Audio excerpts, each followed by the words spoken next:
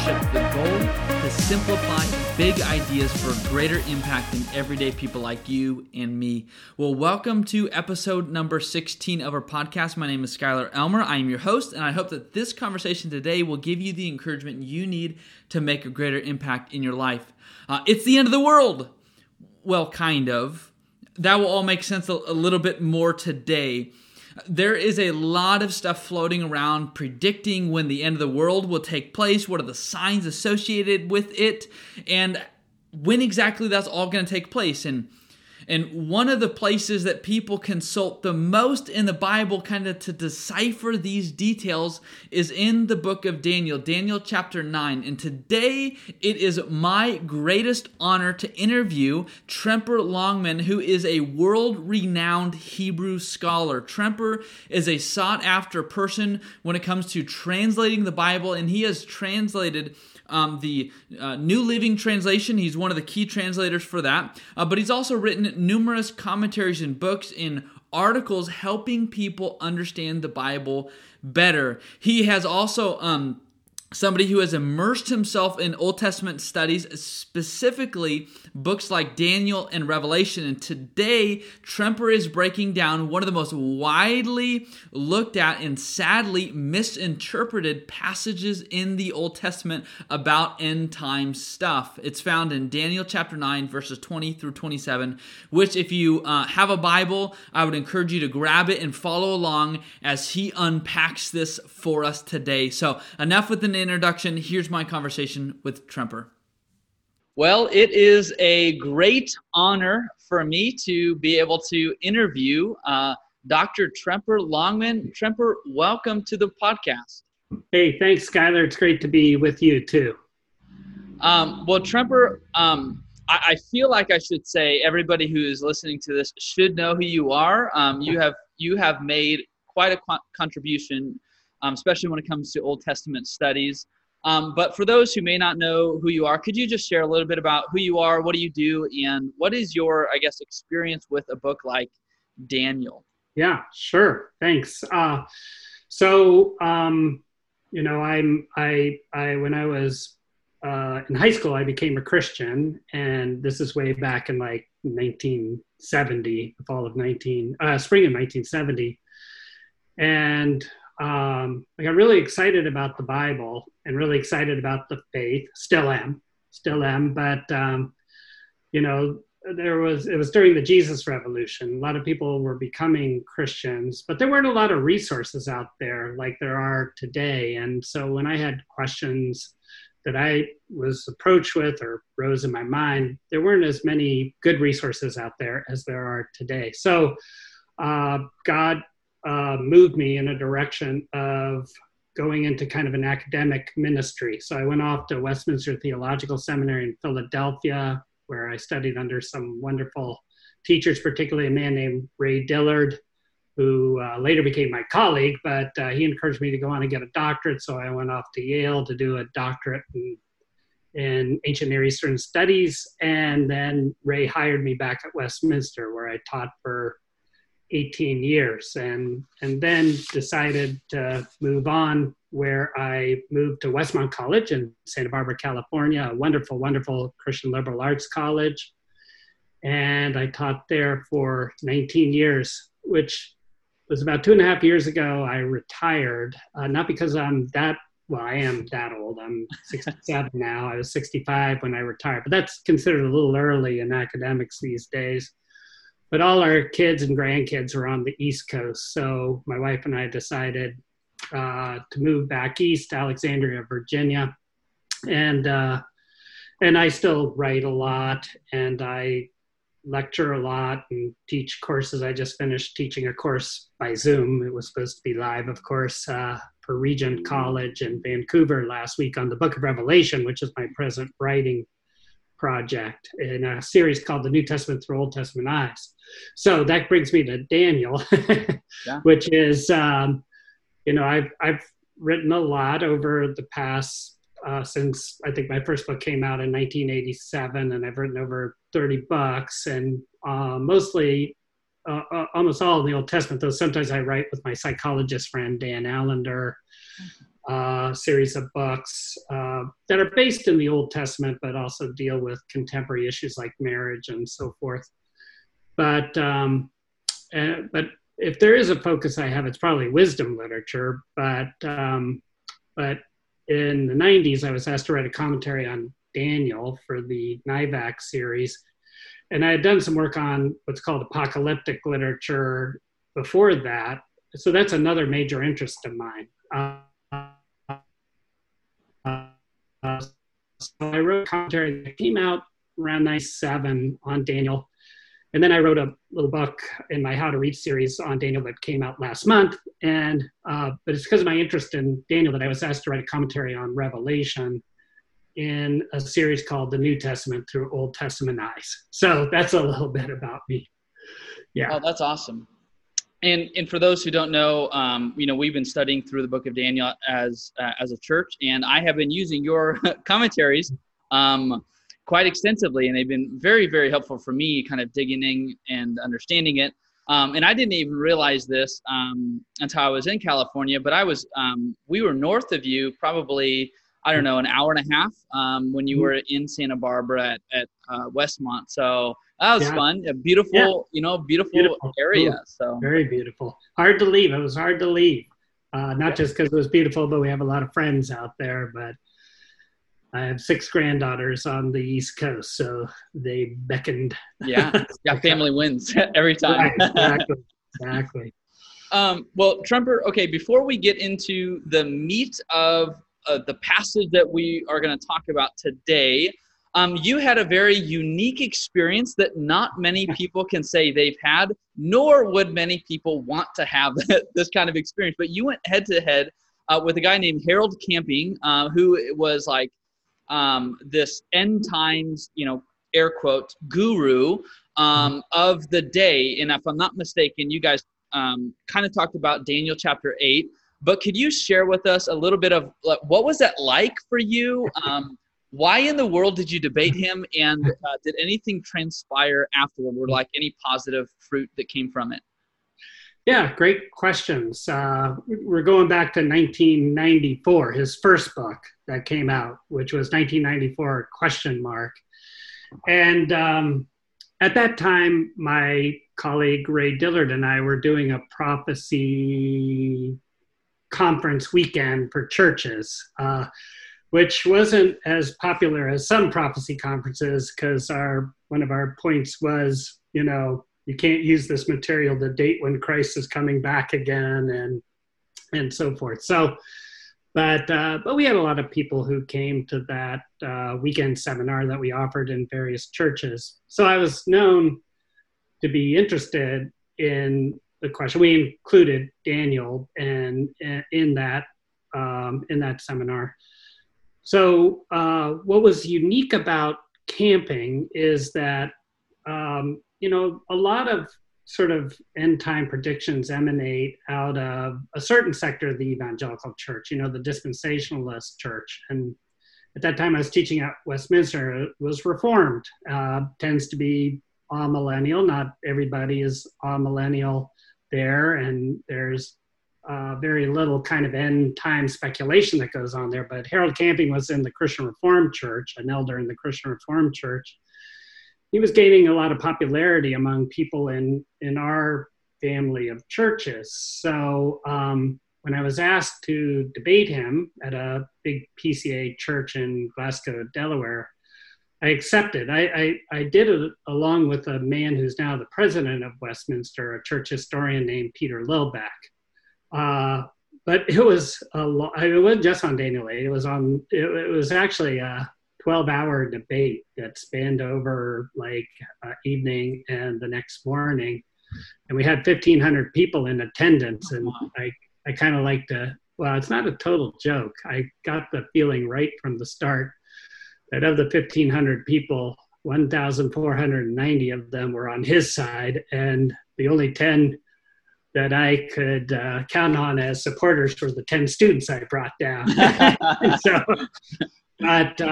But yeah, I thought it was important to debate him because he's a good example of someone who misuses apocalyptic literature to do things that it was never intended to do, which is to devise a kind of apocalyptic timetable, and to suggest that you can use this material, whether it's Daniel, Revelation, or the so-called apocalypses of the Gospels, Mark 13 and its parallels, the signs of the time, to either pick a date, which is, in his case, that's the approach he made, which always means you're both, because he said Christ was coming back in September 1994, whereas others like Hal Lindsey will say, all the signs are there. I can't pick a particular date, but I can't imagine Christ not coming back in the next few years or something, because all the signs are there. And again, both those are misuses of the way God intended us to read apocalyptic literature. Yeah, good things I think came out of it. I started my debate with them by saying, I actually started by saying, at that time I had 3 teenage sons. So I said, Mr. Camping, I have 3 teenage sons. No one wants Jesus to come back more than I do. But I said, but here's why I think it's wrong to say he's coming back in September 94. Well, one of the good things, and I said, and one of the reasons why I want to debate you about this is because your followers who are investing themselves in this idea are going to experience tremendous disappointment. And the critics of your followers are going to, I want to speak to the critics of your followers, not to ridicule people who have adopted your perspective. And because I've seen that before, that when something like this happens, people who have bought into that idea get ridiculed, and that causes them to withdraw in unhealthy ways. So I said, I want to give you something to think about in October. Well, what happened was, and I also warned them precisely what Camping did. I said, look, if Christ doesn't come back in September, he'll start delaying it. And indeed, I listened. He was on the radio every night. He owned family radio. So he would say things like, well, he didn't come back in September, but he'll come back by the end of the year. And then when he didn't come back by the end of the year, well, he didn't come back in this year, but the Jewish year ends in April. And then when April came, I'm like the prophet Jonah. Jonah said 40 days and Nineveh will be spared. But he had already, and I'd warned them in his book, he said, if this doesn't work out, then 2011. And indeed, true to form, he came out in 2010 and said it again. And then when that didn't happen, he repented and died. I mean, he was a very old man by that time. He was in his 90s, I think. But yeah, and I also got at least one student come to Westminster, a very bright German guy, Martin Emmerich, who came and studied with me and the others at Westminster, and has, he went on to get a doctorate. But he came precisely to study, he said to me at one point, because, once he was sort of let down by Camping, he thought he'd seek a better kind of interpretive approach, I guess. So that's a long explanation. Sorry, Skylar, you're bringing back memories.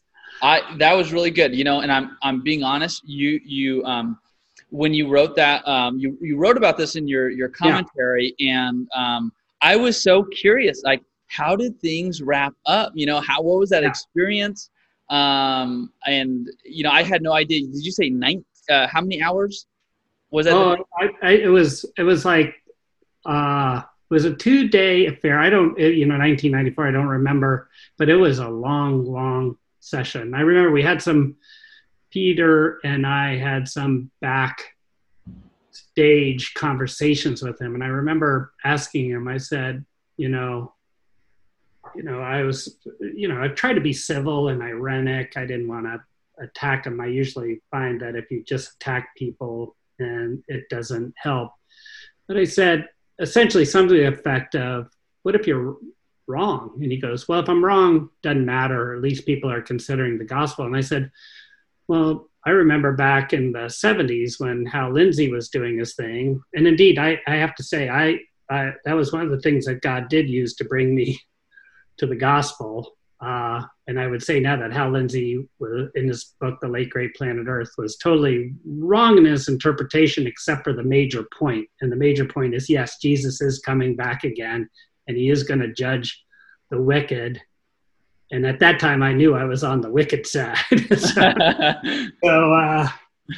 that helped lead me to the Lord. But that, in my opinion, doesn't just, because I had one friend who maxed out his credit card saying, I won't have to pay it back in September. And a friend whose wife left him, he was so obsessed with this idea. And when the pastor and I as an elder went to him to tell him to seek reconciliation, he said, why should I bother? Christ is coming back in September. So that's why I was motivated to speak to the situation. Wow. That's heartbreaking.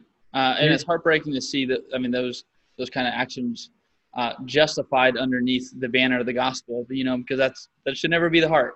Yeah. Well, Tremper, could you speak to that spirit of prediction that we see, among many Christians? Some people have, I hope nobody takes offense to this, but some people have gone nuts over this stuff. And I guess you've kind of talked about this a little bit, but is the Bible meant to be decoded like this so that we can know with precision how the events of the end times are going to go or when they're going to happen? Could you to speak to this mindset? Yeah, I sure would. Yeah. Basically, when the Bible talks about the end times in books like Daniel and Revelation, it does so using highly figurative language, including symbolic numbers. As I said, I'm just finishing up a commentary on Revelation where, 7 and 12 and 10 are common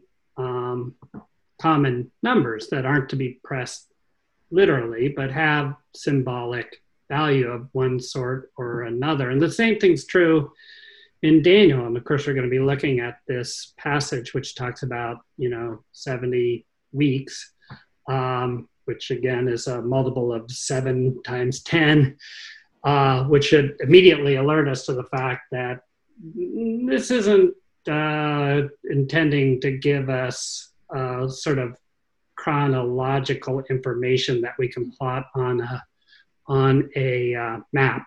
And also I would say that things we read about in Revelation, which I do think Revelation is talking about both past events, present situation, but also future events. And Jesus too, when he's talking to the disciples after they comment on the stones of the temple, these so-called signs of the time, wars and earthquakes, these are all things that happen all the time. And they are signs of the time. They're the signs that were not yet at the consummation when Jesus is going to come back again and put all things right. So every time a war occurs, or even when a lot of wars, like even now, so of course with COVID and racial tension and other issues, some people are thinking, are we in the end times because of Revelation? And my answer is maybe. Maybe. We're called upon to always be ready, right? But you can't surmise from those events that this is the time to come. But what you can say to yourself is, yeah, things are broken still, and Lord, come back and save us. So I think that's the best way. Well, another thing, and we'll probably get into this a little bit more later, but when it comes to these symbolic numbers, they do serve important purposes, and one of them is to communicate to the reader without allowing the reader to plot it out on a calendar that God is in control. He will have the final victory. God knows when this is going to happen. So, and that there's a evil will not last forever. So it gives you that that idea. So yeah. Awesome. Yeah, thank you. I appreciate that. Okay, let's go ahead and I guess focus a little bit on Daniel chapter 9, the latter half, verses 20 through 27. For those, I guess, who may not be familiar with it, could you give us like the Cliff Notes version of what this passage is saying? I feel like every time I read it, I get confused. Yeah, well, and there's a reason for that. It's clear on the important points, but not so clear on specific points. And even if you're reading in an English translation, you got to realize that Hebrew scholars like myself, in this case, Hebrew scholars like myself. And by the way, I am involved in translation. Even though I'm going to be reading from the NIV, I was the senior translator on the central translation team for the New Living Translation. So I do a lot of translation work, and I know full well that that by the time there are a lot of interpretive issues that have to be decided before we even put it in English. So in any case, Daniel chapter 9 is fascinating for so many ways. It's a little different from all the other stories and visions in the book of Daniel, in that, the chapters 1 through 6 are stories about Daniel in a foreign court. Daniel 7 is this famous vision of 4 beasts coming out of a chaotic sea to be countered by the one like the Son of Man riding the cloud. Daniel 8 talks about the conflict between Persia and Greece in the form of a couple battling animals, a goat and a ram. And then Daniel 10 to 12, about 12:6 is Daniel's final vision, which looks at kings of the north and kings of the south rising up. And but Daniel chapter 9 is a little bit different from all of those, in that it is recording Daniel's intercessory prayer on behalf of the community. So it starts out, in the first year of Darius, son of Xerxes, a Mede by descent, who was made ruler over the Babylonian kingdom. In the first year of his reign, I, Daniel, understood from scriptures, according to the word of the Lord given to Jeremiah the prophet, that the desolation of Jerusalem would last 70 years. So I turned to the Lord and pleaded with him in prayer and petition and fasting and in sackcloth and ashes. Okay, so, this is fascinating that we have Daniel, toward the end of the Old Testament period, actually reading the book written by a prophet, Jeremiah, of a relatively recent previous generation. And he's apparently reading a passage that we find in Jeremiah 25 and also Jeremiah 29 that does talk about, it's talking about Israel, Judah, Jerusalem will be judged, and 70 years later, they'll return.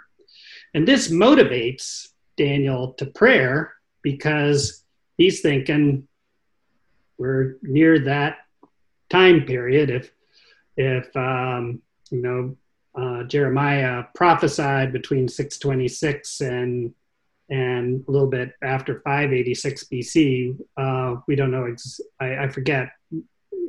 Bottom line is, I'm sure Daniel was aware that this was a symbolic number. Again, it's 7 times 10, but he might be motivated to pray because he's thinking that it's not exactly 70 years, but it's around that time. So he turns to God and he prays that God he confesses sin. And what's interesting about that is, Daniel didn't participate in the sin himself, as you know, that led to the exile.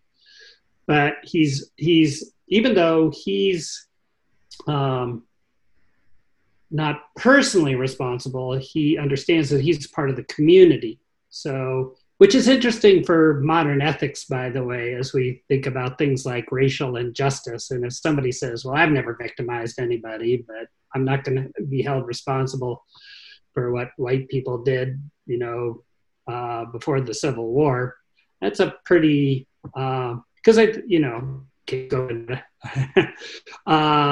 though I did write another book that also just came out this year called The Bible and the Ballot, Using Scripture in Political Decisions, where I do get into those kind of issues.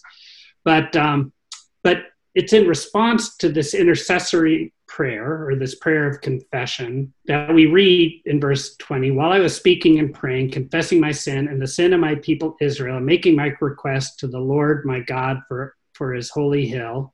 While I was still in prayer, Gabriel, the man I had seen earlier vision, came to me in swift flight about the time of the evening sacrifice.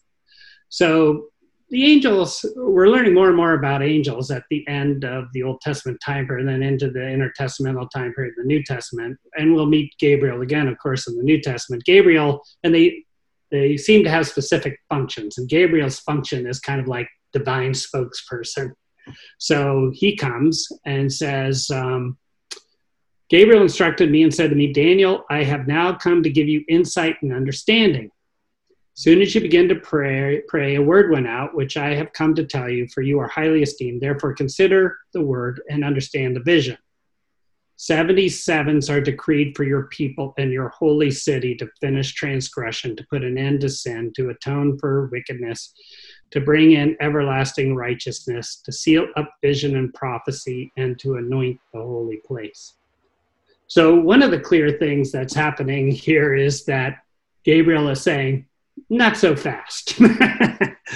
It's not over yet. And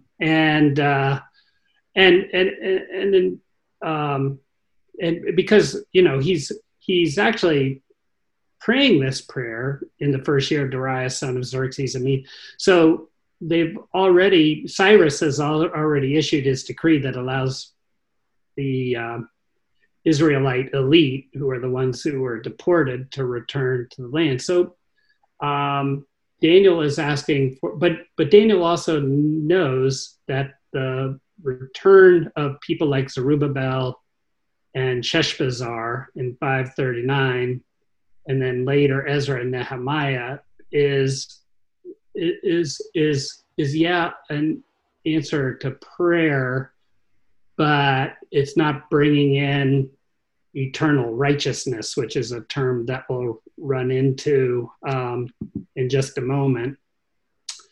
So it's saying 77s are decreed for your people. So not 70, but 77s. There's a sense in which the exile continues beyond the return from Babylon. They don't have an independent kingdom. Their Messiah hasn't come. There's a lot of issues and problems within Jerusalem at the time. So then it goes, know and understand this, from the time the word goes out to restore and rebuild Jerusalem until the anointed one, the ruler, comes, there will be 7 sevens and 62 sevens. Will be rebuilt with streets, a trench, but in times of trouble. After the 62 sevens, the anointed one will be put to death and will have nothing. The people of the ruler who will come to destroy the city and the sanctuary. The end will come like a flood. War will continue until the end, and desolations have been decreed. He will confirm a covenant with many for 1 7. In the middle of the 7, he will put an end to sacrifice and offering. And at the temple, he will set up an abomination that causes desolation until the end that is decreed is poured out on him. So again, what I would say is clear here is the sense of God is in control. He knows the times. And things will work out according to his purposes. And that's to give the reader a sense of assurance and comfort. But it's not the type of thing you can take and put on a calendar, even in historical retrospect. And that's why we have, so for people who think that you're able to plot out a certain calendar from this, that's why we have so many different opinions about it. So, yeah. Wow. Well, that's fun. That's fun to have you read this and then to kind of just make comments as we go and just kind of explain things. So, you said there's a variety of views out there. I think there's probably as many views as there are probably verses in the book of Daniel. What are some of the, I guess, common views that you see on a passage like this? Right. Yeah. So, among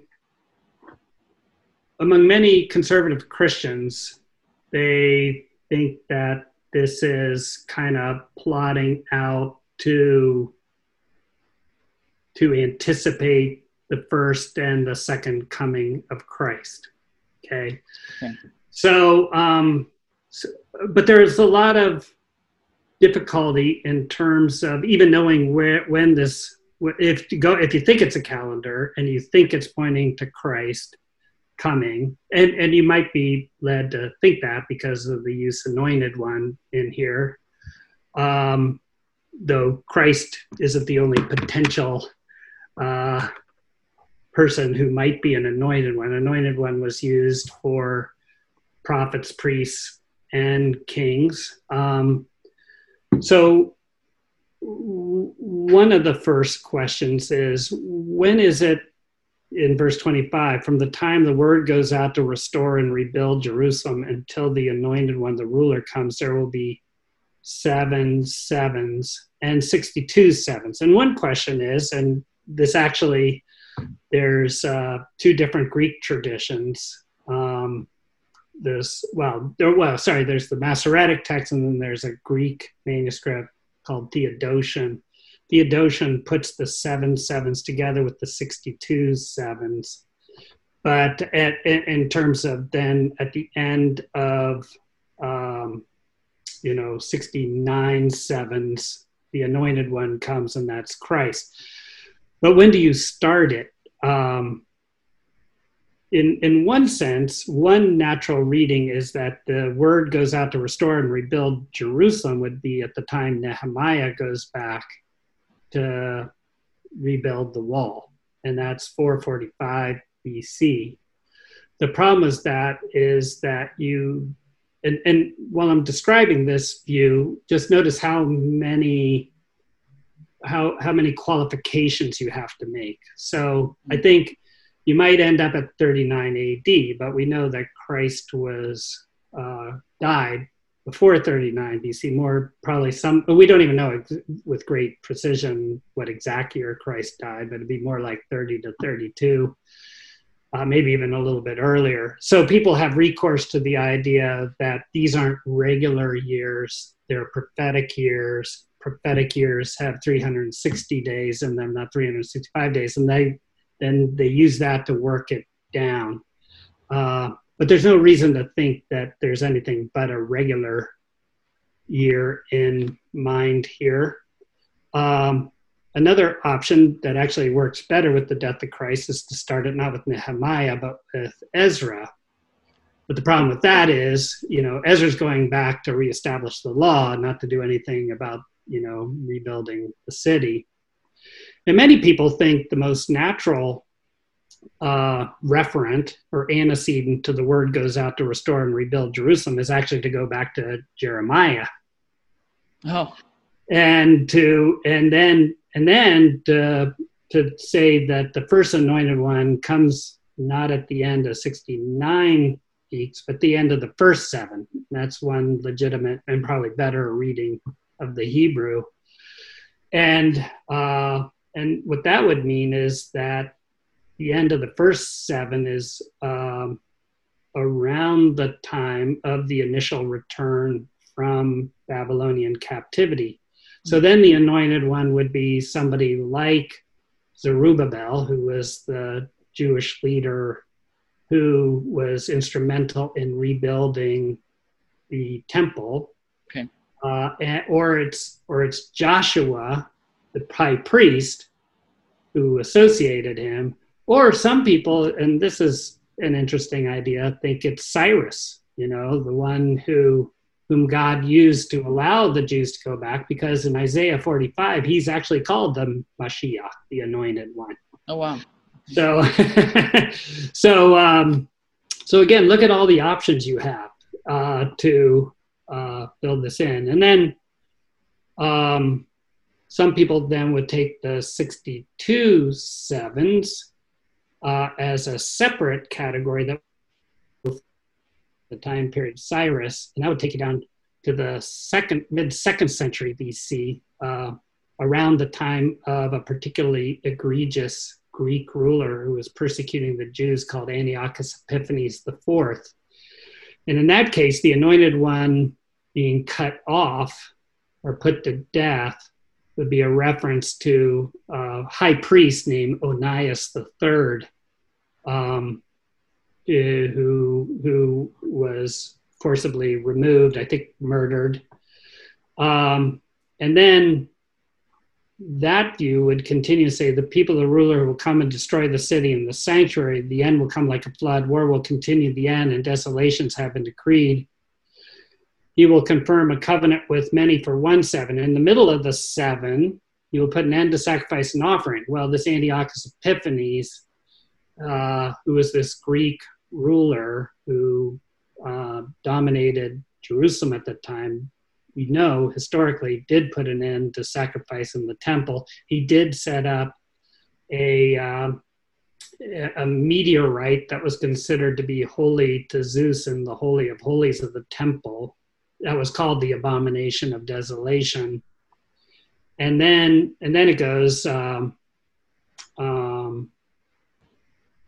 at the temple he was set up an abomination that caused desolation until the end that is decreed is poured out on him. So this desecration that Antiochus Epiphanes perpetrated lasted about 3.5 years, and wow. Then he died. So that's one view. Now, that view is sometimes connected with the idea that this isn't prophecy, that actually the author of Daniel 9 lived around the time of Antiochus Epiphanes, which is not a view that I accept. I do think this is looking forward to the future, that God is able to point to the future. And if that view were right, and I'm not convinced it is, I think at that point, something that my friend John Goldingay said is really relevant. John Goldingay, as you know, Skylar, wrote a good commentary on Daniel as well. Has some disagreements with it, partly connected to the idea that he does think that Daniel was written in the 2nd century BC. And we've had some good interaction on that issue. But I think he's right to say, taking the view that he does, and I'm quoting him here, he goes, "If I'm justified in believing that Jesus is God's anointed and that his birth, ministry, death, resurrection, and appearing are God's ultimate means of revealing himself and achieving his purpose in the world, they are also his means of ultimately achieving what the symbols of verses 24 to 27 are saying." So what he's saying, and this is true of a lot of Old Testament prophecy, it may have a near-term referent, but it often has further ramifications and are ultimately fulfilled in Christ.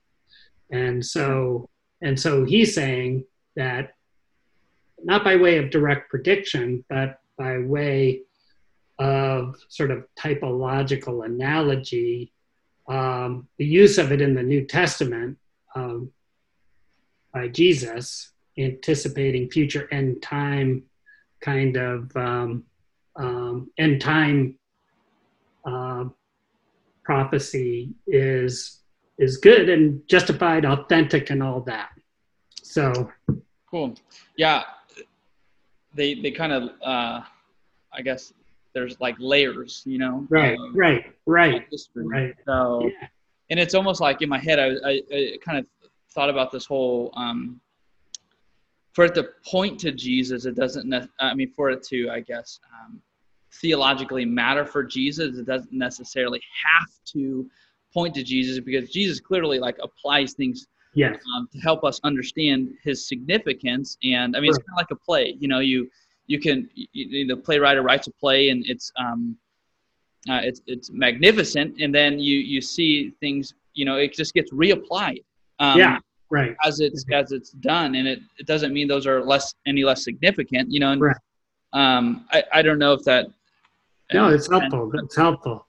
Well, I mean, let's take what might be another controversial example. The virgin will have a child named Emmanuel. I mean, if you go back and read that, what's not controversial is that Isaiah is talking about something that's going to happen like in the next 10 years.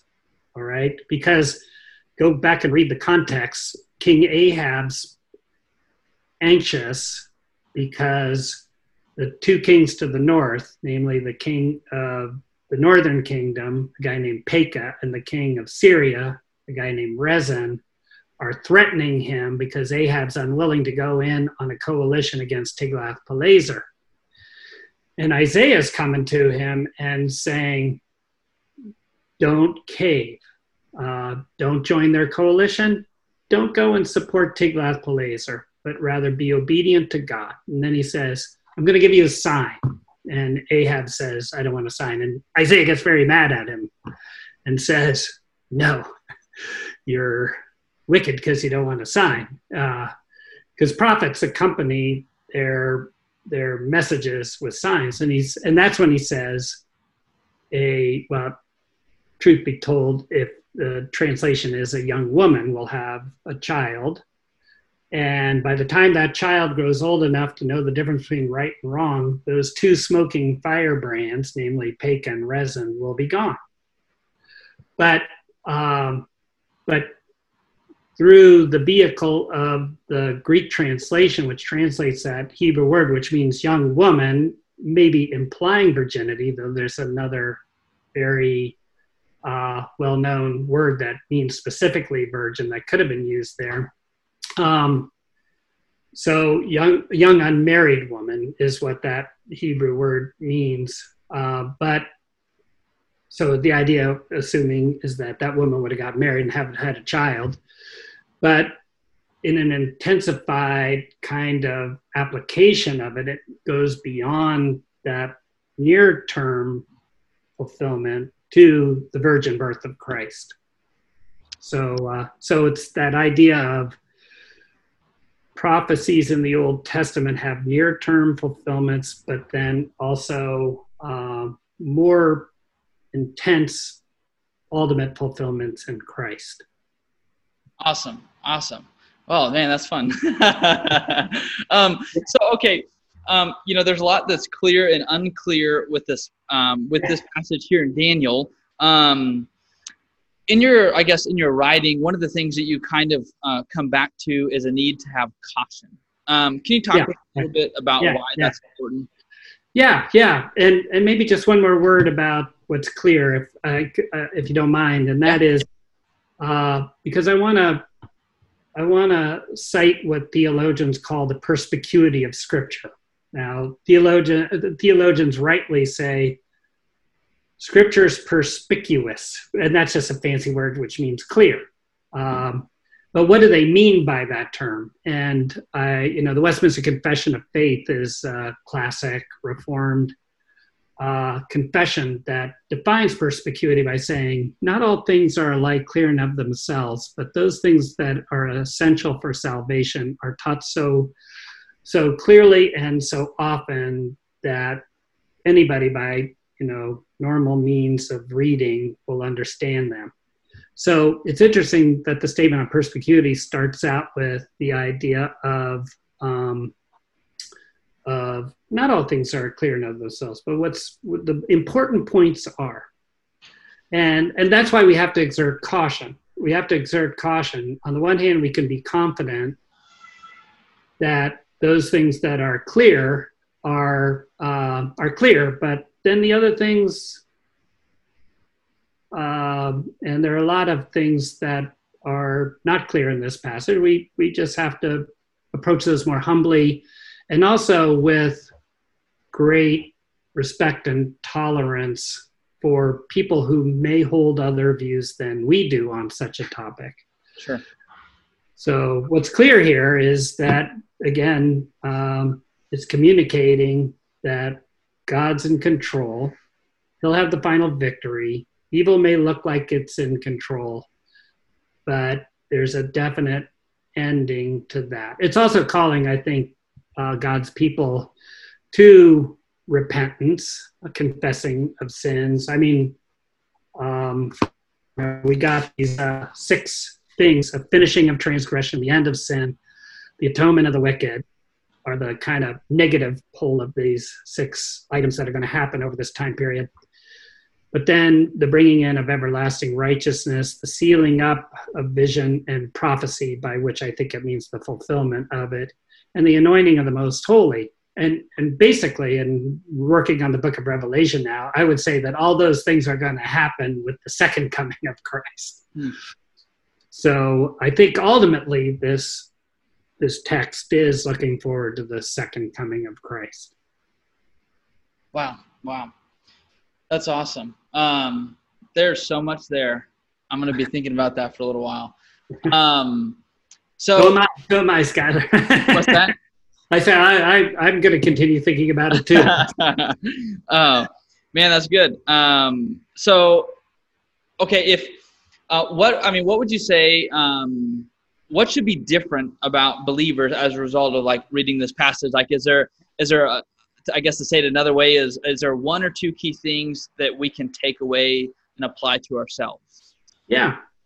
Well, I think what the passage is intending to do is to comfort believers in the midst of difficulties. And that doesn't mean necessarily special difficulties. All Christians who live in the world are living in contexts that are to different degrees toxic or even hostile to the faith. So we kid ourselves if we think we will ever live in a time when we're not beset by troubles or evil or whatever in this life. But there's a passage like this, and we struggle with our own sin as well. A passage like this is supposed to, and apocalyptic literature in general is supposed to encourage people like us that we have a wonderful hope to look forward to. So I think that's the main message that we should get from it. Awesome. Yeah. We have a hope that transcends our circumstances, yes, and right. that, in the end, evil does not win. Right. Yeah. God does. Amen. And so, amen, Skylar. Wow. Tremper Longman, this has been fantastic. I'm so glad that you let me interview you on this really complex and mildly controversial passage in the Old Testament. So it's been an honor to interview you and have you on our podcast. Thanks so much for joining us today. Thank you. It's my pleasure and privilege, Skylar. Thanks. Nice to meet you. It's good to meet you. What an honor that was. I mean, there was so much packed into that short window of time.